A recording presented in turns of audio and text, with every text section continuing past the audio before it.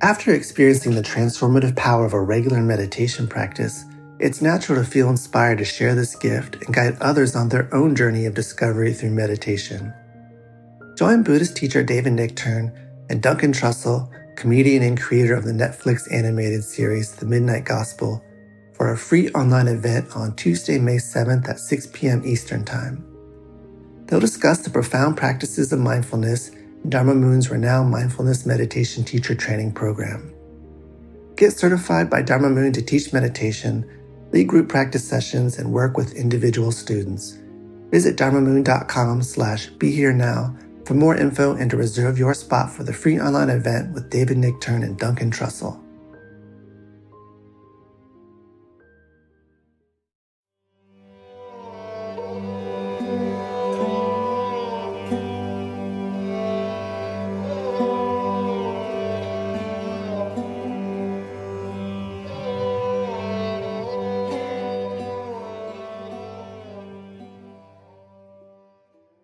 Welcome, everybody, to Ram Dass Here and Now podcast. I'm Raghu Marcus, your host.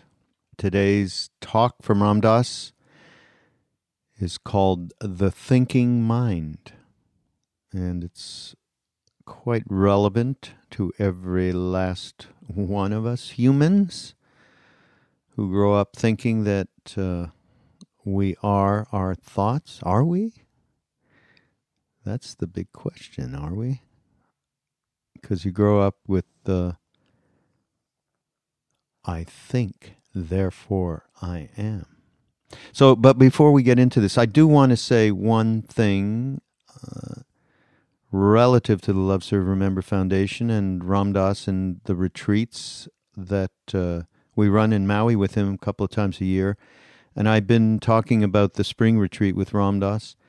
That's coming up May 4th through 9th. I want to reiterate again that we're a couple of months away from it, and there are still beautiful rooms available at the Napili Resort, just incredible beach resort over there that we use for these retreats twice a year now. And there's going to be just some amazing teachings. Ram Dass is going to be joined by Lama Surya Das, and that is Lama Surya Das's first time out there. He was with us back in the day with Maharaji, and since then, of course, many of you know Lama and know that he has been with some of the most renowned Rinpoches of the past 50 years, and he's got plenty of stories to tell, and he's also a very great meditation teacher, does chanting. He has all sorts of attributes that he's going to share at the retreat and do a little bit of hang with Ram Dass together. And alongside of them is going to be Mirabai Bush, who is just our own Mirabai Bush, who joins us at these retreats and really provides the soft and loving perspective of the Mother Goddess. And alongside is, of course, to provide a little humor to the event. And this is going to be fun stuff. It's going to be, you know him well, Duncan Trussell. And we're going to do a little podcasty kind of thing. Duncan is known for his podcasts and his stand-up routine that he does in L.A. around consciousness and other aspects of day-to-day life. Seeing him with Ram Dass, and I'm going to moderate the two of them. That's going to be a fun event. Not to mention yoga with my lovely wife, Saraswati, and it's going to be joined musically by Benji Wertheimer. We're going to have Nina Rao chanting in the evening, and special guest star Trevor Hall. Many of you know Trevor. He's a very well-known singer-songwriter, happens also to be a devotee of Neem Karoli Baba Maharaji. And Trevor is also, I'm going to join him, and we're going to do a wonderful workshop, The Power of the Mother Goddess. And the theme of the retreat, everybody, is impermanence and the power of love. So I know this is a bit of a long little profile of what we're going to be doing, but I do want to encourage everybody to consider joining us, because just how special these events really are. And the most special part of it is just our joining together and really sharing a lot of love in satsang, sangha community. It really is something that I personally look forward twice a year. Very fortunate, very fortunate. So here, May 4th through 9th, just go up to ramdas.org, look under events. If you're interested, hit the registration button and you'll see all of the details around everything up to schedules and the food, which is really great, by the way. So there you go. So, thinking mind. We do grow up with this thing, thinking that our thoughts, that's who we are.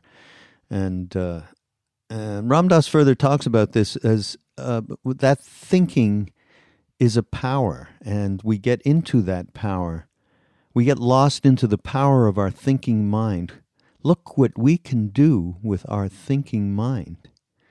Look at all this technology that we have today as a result of our thinking minds and that manifestation, and how lost we do get into that on a day-to-day basis. Most of us live almost entirely within the projections of the thinking mind. And if we really stop and think about it, you see that everything is completely, utterly, we think it's reality, but we're just throwing stuff out and it's bouncing back at us as a projection of what we think. Someone's thinking, someone's acting, what phenomena is in front of us. So he talks here about don't get caught up in the power of the intellect, the power to know we know, and that there's a big difference between knowledge and wisdom. And I think also about the different paths that are available in the world, here in the West especially.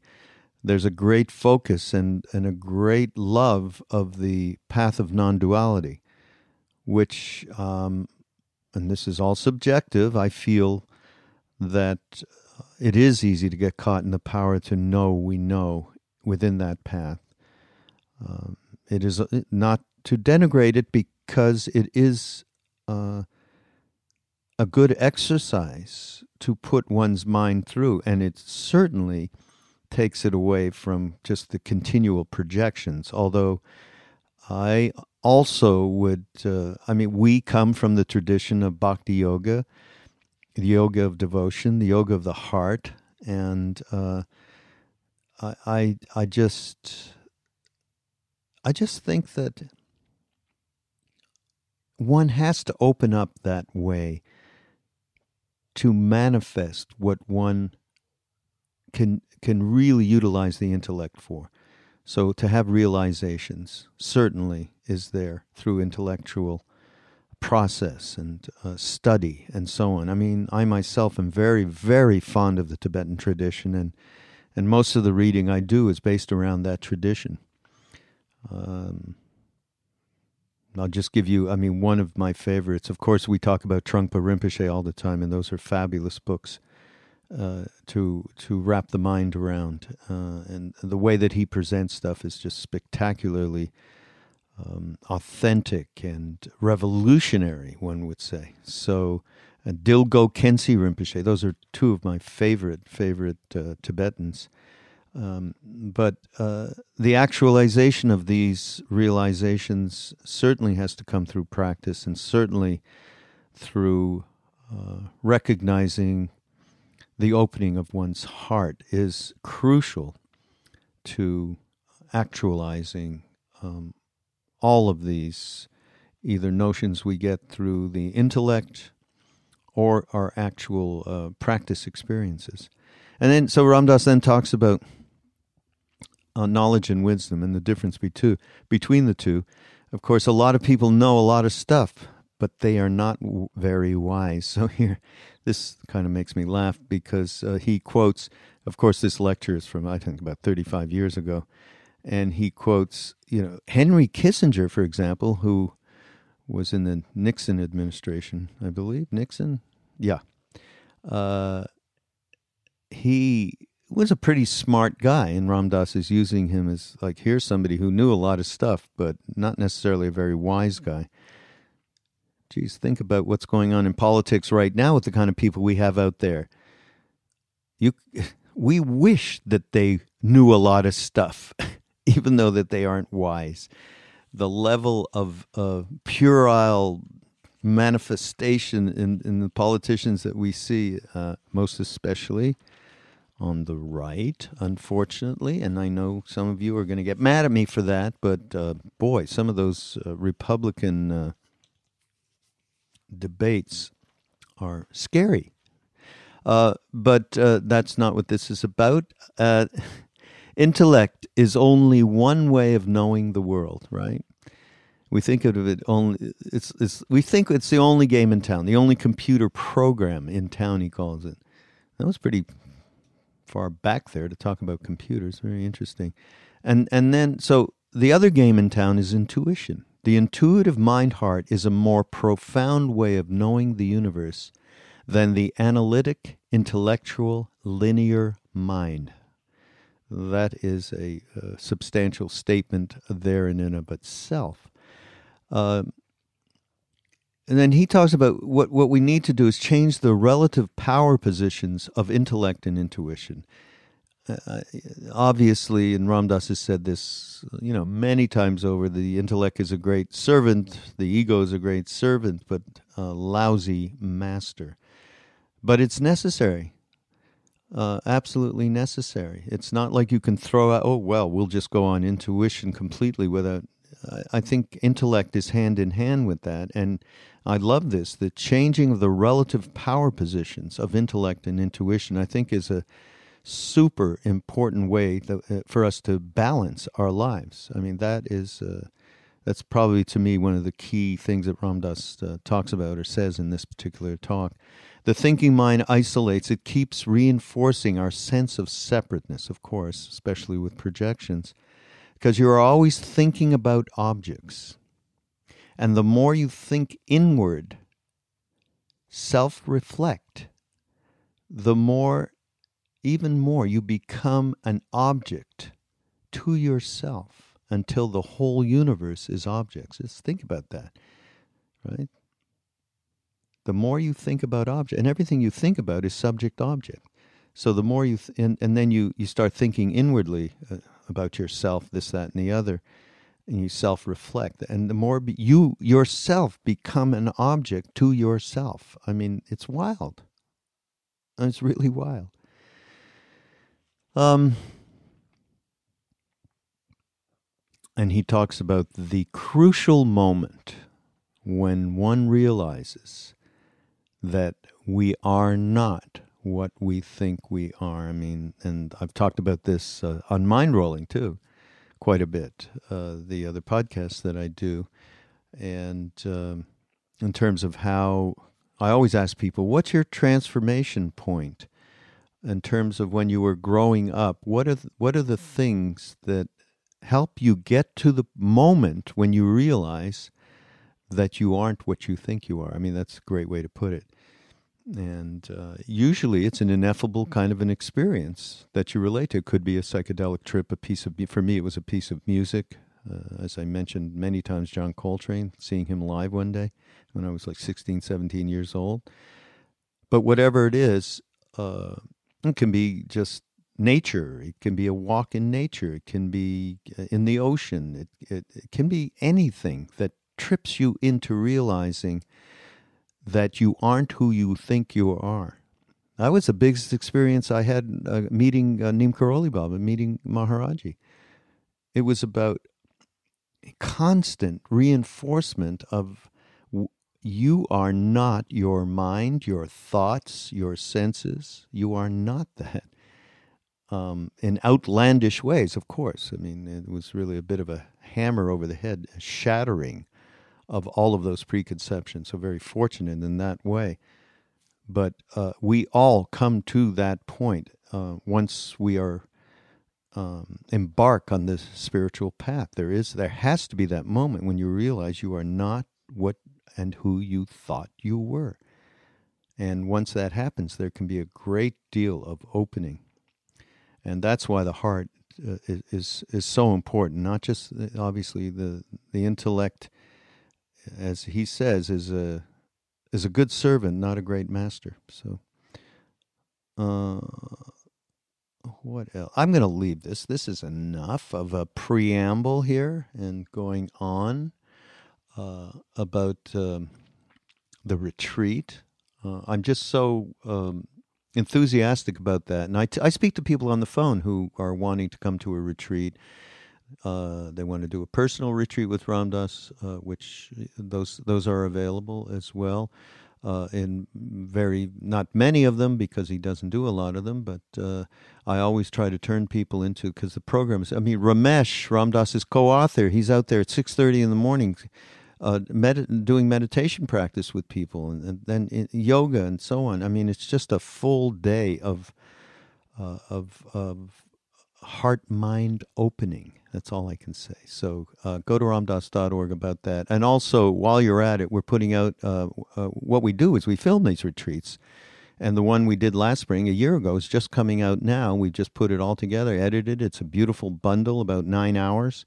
That's going to be available on ramdass.org. Look out and join ramdass.org, by the way, and we'll be sending you emails about all these different kinds of things that get offered, where you can, and it's all free, or if you want to, you can pay for a download, but all of it is free, and we ask for support, which everyone is very generous and has been with the foundation.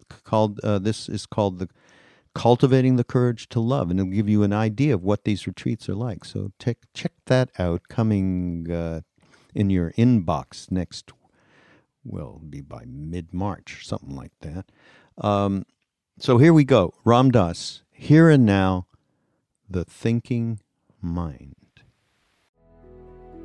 This show is sponsored by BetterHelp. Stop for a moment and think about something that you really need to get off your chest. It could be frustration with your job or a coworker. It could be fear or uncertainty about the future. It could be a secret that you've been hiding for years. We all carry around different stressors, both big and small. When we keep them bottled up, it can start to affect us negatively. Therapy is a safe space to get things off your chest and to figure out how to work through whatever is weighing you down. Speaking with a therapist on a regular basis is also a great way to improve your communication skills, learn to resolve conflict, increase your self-awareness and self-esteem, develop positive coping strategies, build stronger relationships, and more. If you're thinking of starting therapy, give BetterHelp a try. It's entirely online and designed to be convenient, flexible, and suited to your schedule. Just fill out a brief questionnaire to get matched with a licensed therapist, plus switch therapist at any time for no additional charge. Get it off your chest with BetterHelp. Visit BetterHelp.com/RamDass today to get 10% off your first month. That's BetterHelp, HELP.com/RamDass. See, there's the critical one. The critical one is whether or not you are your thoughts. We grew up, some of us even grew up learning Latin in the old days, and we grew up with the statement, cogito ergo sum. I think, therefore I am.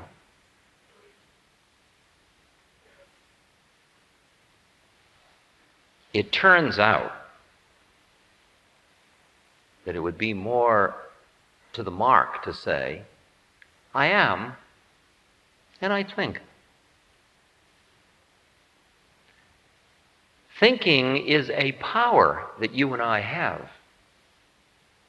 It allows us to symbolize. It allows us to remember, to plan, to define ourselves, to know who we think we are. It's such an incredibly interesting and fascinating power. Like there's a Chinese curse, may you be born in a fascinating time, which I love.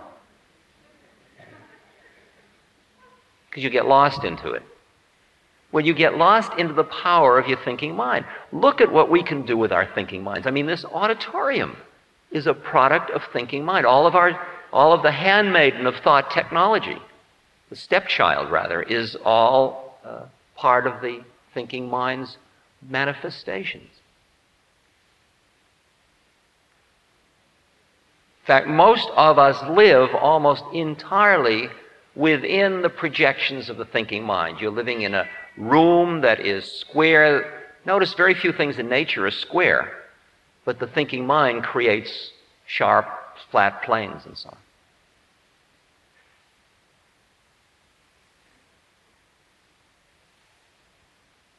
We are eating food that has been thought through. It's been taken from the way it started and it's been redone through the thinking mind.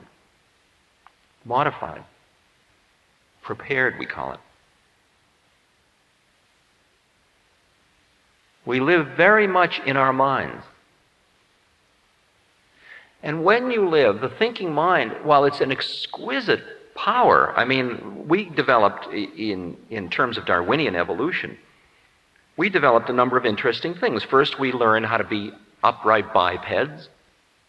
That was a great advantage over that one.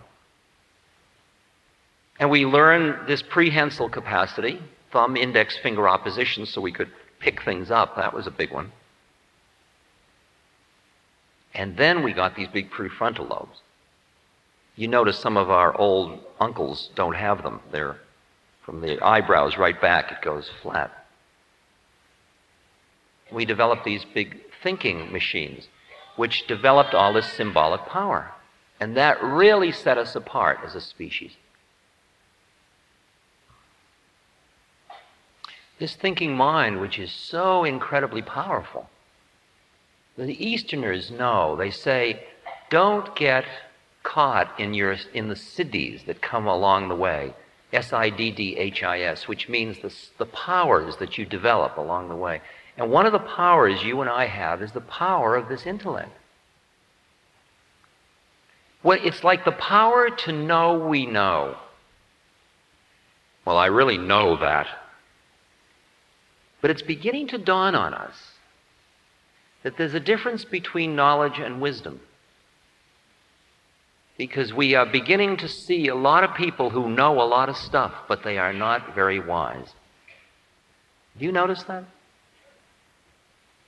mean, we have a lot of them in politics. Like Henry Kissinger is a very knowledgeable man, but I very rarely feel a sense of great wisdom in his being. I don't mean to put him down. He's just another being like us. But I think what we have worshipped in a culture that worships the intellect is we have worshipped knowledgeable people rather than wise people. And there's a way in which you and I, the way we are gathered here tonight and what we're doing here, is we are in wise person training. And wisdom has a certain innocence to it. And it's different than the intellect. Because it turns out that the intellect is only one way of knowing the world. We think of it as the only computer program in town. And for years, in a kind of chauvinistic way, we said, well, tough-minded people, that's it. Then there are these wishy-washy people, very often women, we said, who use intuition.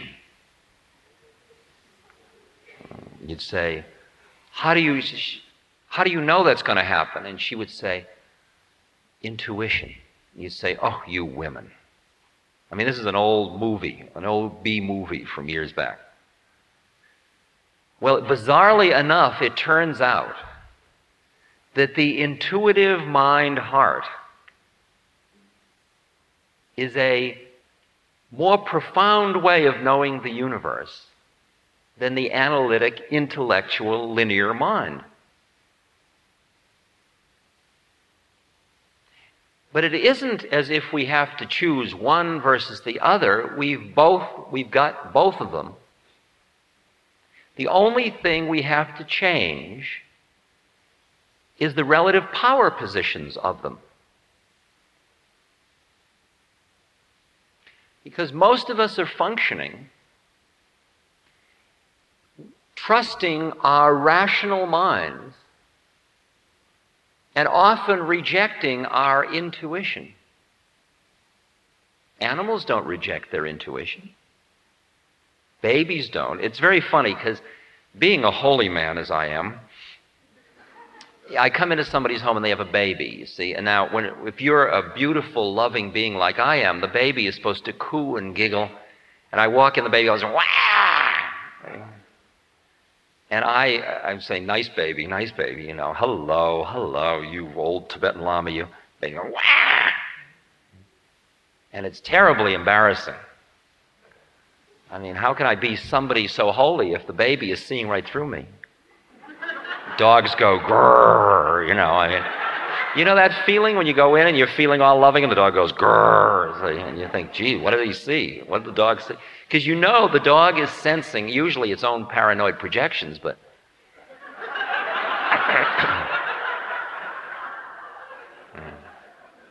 and the baby may have a gas bubble, who knows? I mean, there's all infinite possibilities of explanation. But if you're unsure and you needed the baby and the dog's intuition to tell you you're okay, that's using the environment for feedback, using those feedback loops all the time. That's because you don't think you are okay.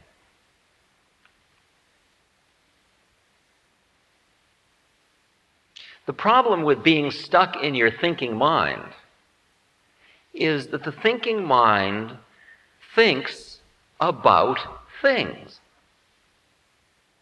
So it thinks about the world. So you are always the distance of one thought away from life. Because everything becomes an object.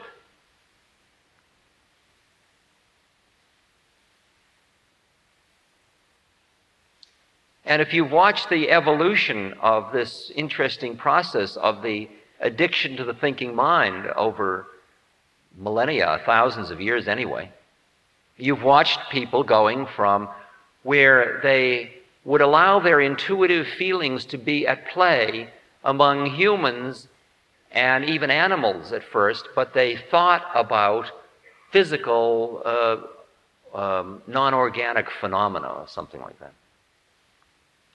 And then pretty soon they started to think about other people because they said, well, I can't really trust all these people. Some of them are them. They're not all us. So I better think about them. Watch them. Think about them. But among the family, the tribe, at least it's us. And I can just function the way a river functions or a tree, just intuitively. Then as the world progressed into civilization, supposedly, or Western civilization of the thinking mind, Gandhi said civilization is the art of voluntary renunciation. Somebody said, what do you think of Western civilization? He said, I didn't know there were any. I don't think he would have said something as nasty as that, but that's what they say, Gandhi said. As civilization evolved, it got to the point where you said, well, I not only can't trust all those people, but you know, even in my own tribe, there are some people that are going to be watched. But the one thing I've got is my family. And then things progressed, and you said, well, you know, in the family, you know, there's this generational difference, and my parents don't really understand me. Or my kids really are different. I better think about it and watch it. I mean, at least I can be intuitive with my spouse, or people of my own generation, or grew up ultimate in what we call an alienated society. Not sure I trust me. I mean, these neuroses, I'll go to a therapist and discuss him. And I become an object to myself. And I am feeling even isolated from my own identities. The thinking mind isolates. It keeps reinforcing your sense of separateness. Because you are always thinking about objects. And the more you think inward, self-reflect, the more even you become an object to yourself until the whole universe is objects and it's like you're in a plastic telephone booth, which you're screaming because you're starving to death even though you're rubbing bodies and making love and do you love me and do I love you and here we are. But it's all thinking. You're thinking. You're making love through thinking. You're relating through thinking. And you've scrunched down that intuitive space.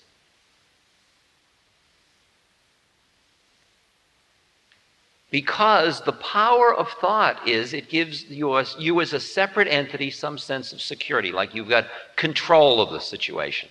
I know where it's at. What Florence Kluckhohn, the anthropologist, calls societies in which it's man over nature. Control and mastery are the games of the West. We are busy being in control and mastery games. I can wipe out the mosquitoes. I'll get rid of everything that gets in the way of me having paradise. And I'll be in control of it.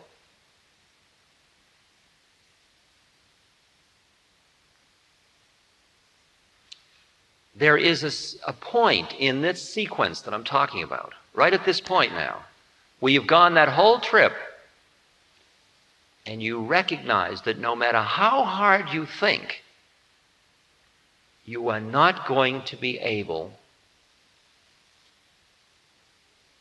to experience the thing you are yearning to experience, which is a feeling of contentment, or a feeling of at-homeness, or a feeling of well-being, or a feeling of it's all right, or a feeling of harmony with things, a feeling of being in the flow, a feeling of yes, of affirmation, of yeah, okay, a feeling of isness. Because the thinking mind is an actor, and you're busy being an actor. You're busy being identified with you as an actor. Like if I'm speaking to you and you're listening to me, are you an audience and am I a lecturer? Well, there is lecturing going on and there's an audience listening. But behind it all, here we are. Are you here? You can be busy being an audience if you want to. I am fulfilling my role as a speaker as impeccably as I'm able to do that. But that isn't my identity. It's a relative reality. It's not absolutely real. We are using words, but they're like birds from my point of view. They come out of the void and they go back into the void. And behind them all, here we are. Just here. No labels, just here. It's the only way.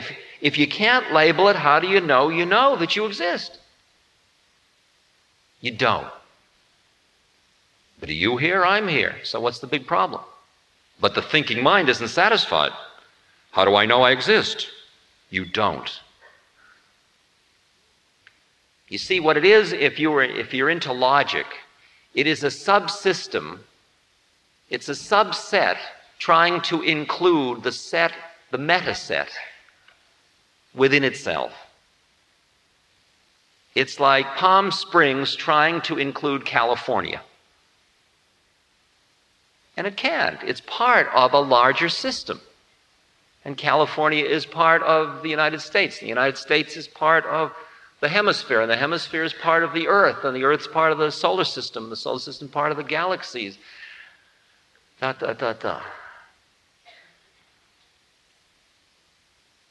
And so the intellectual analytic mind is only a subset. It's only a part of the game. And it's a great, powerful, delightful thing, but it's a great servant, but it is an absolutely lousy master. It ends up leaving you alienated and isolated and busy being separate. And there comes a point in the dance of life or lives or rounds when you begin to recognize that fact that you aren't who you think you are. That you have been giving yourself short shrift. That the game is much more interesting than that. And when you start to allow yourself to recognize that, you look back on your life and you see how many times in your life you knew that already, but you were busy not knowing it. Because it wasn't something you could think about.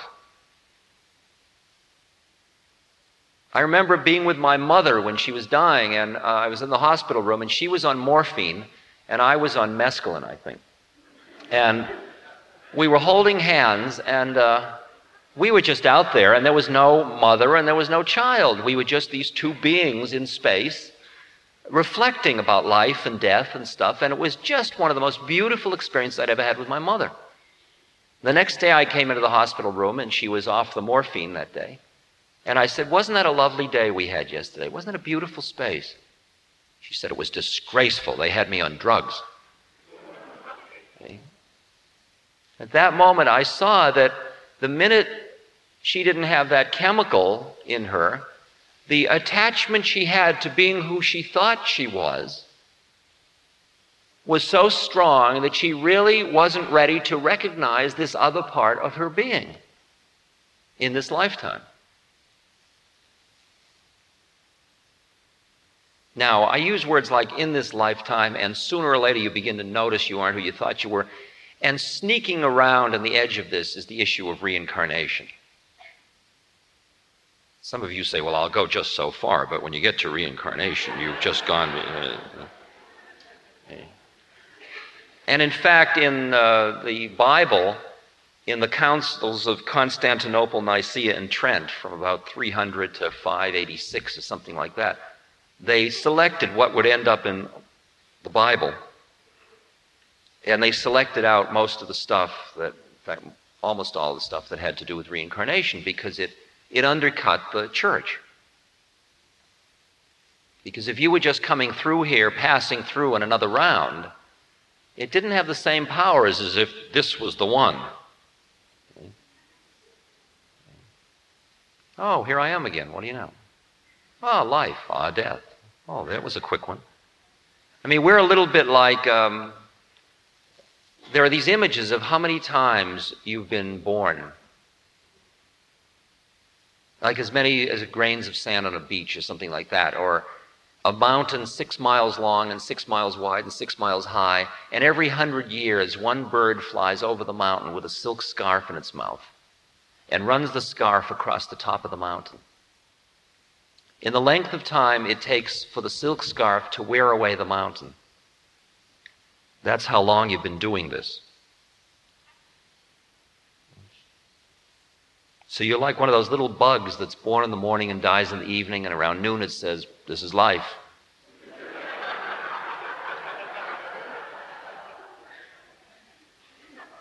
See, now I'm talking about a different kind of evolution than Darwinian evolution. Darwinian evolution is the creation of the package in which you find yourself.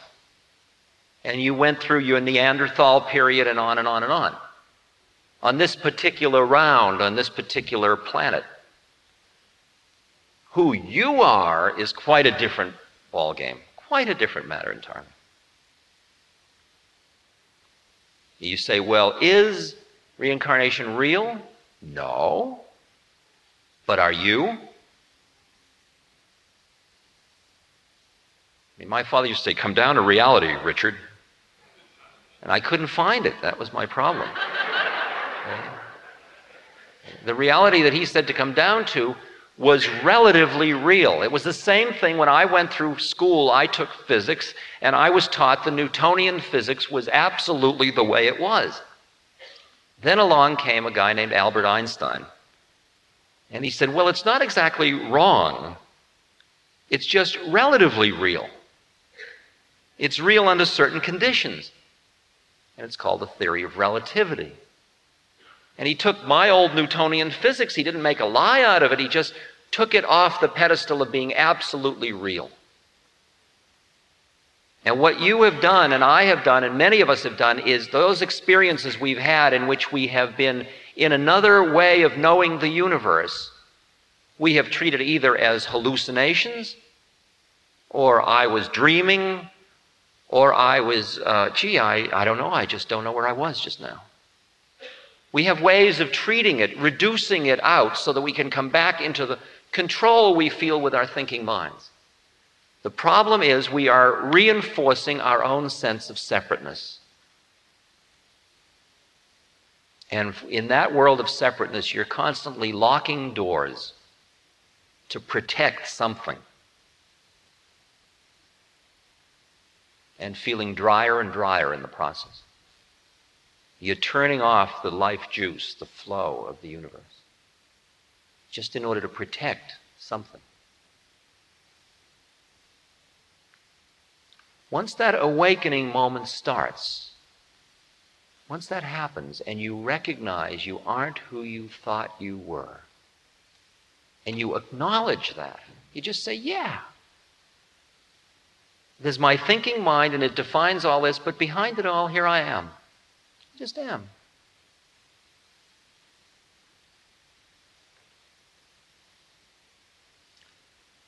I'll tell you how far out it gets when you keep working it.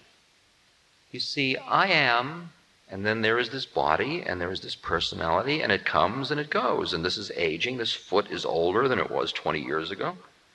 Interesting. Here I am.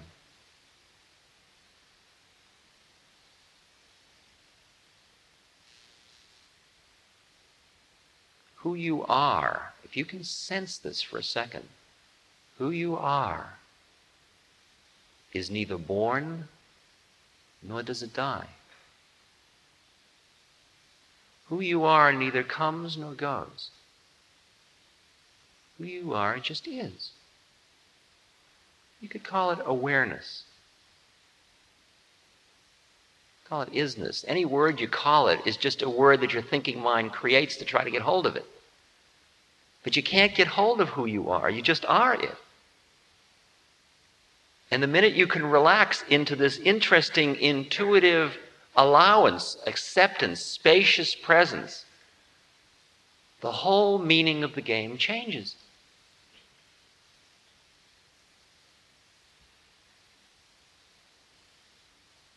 I was told a reincarnation story the other day I must share with you. It was two, Itzhak and Moshe were discussing reincarnation.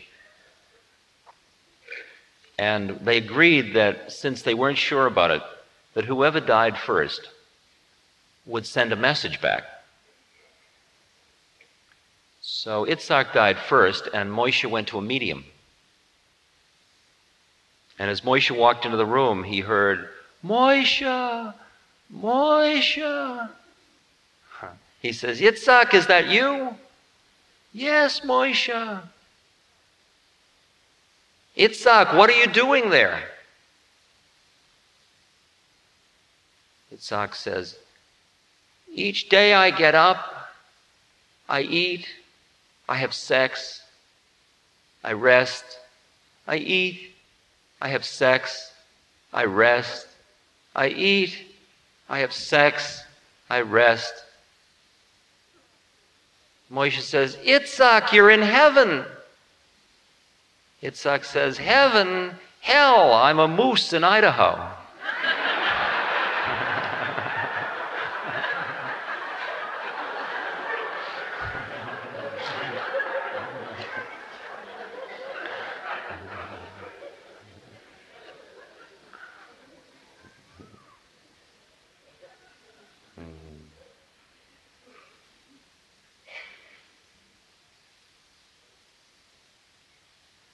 I mean, you've dreamed at night. And then you wake up and you say, boy, that was a dream. And have you ever had the experience where you wake up and you say, that was a dream, and then you later find you're still in a dream? You're dreaming within a dream? Ever had that experience? Huh. Well, wait till you wake up from this one. I could have sworn I was sitting in an auditorium in Palm Springs. You were there. I'm telling you, Sam, you were there. It was so real. Have you ever said that in the morning? Why do you think this one isn't? No, this is reality. I'm awake. Ha, ha, ha, ha. That's all I can say to you.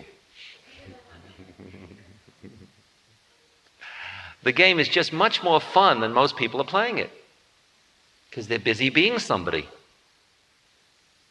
Now, functionally, we have to be somebody. We can't relate other than through our somebodyness, but you don't have to get lost in it.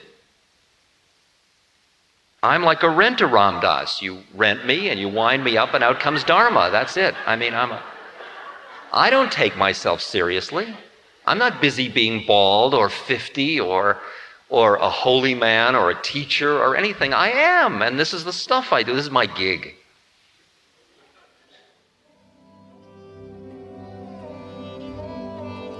This podcast is brought to you by the Love Serve Remember Foundation and ramdass.org.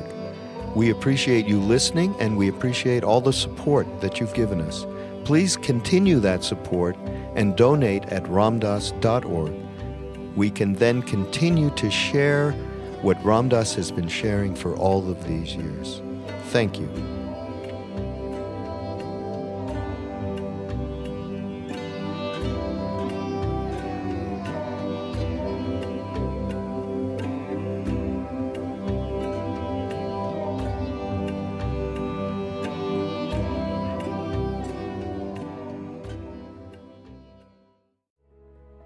This show is sponsored by BetterHelp.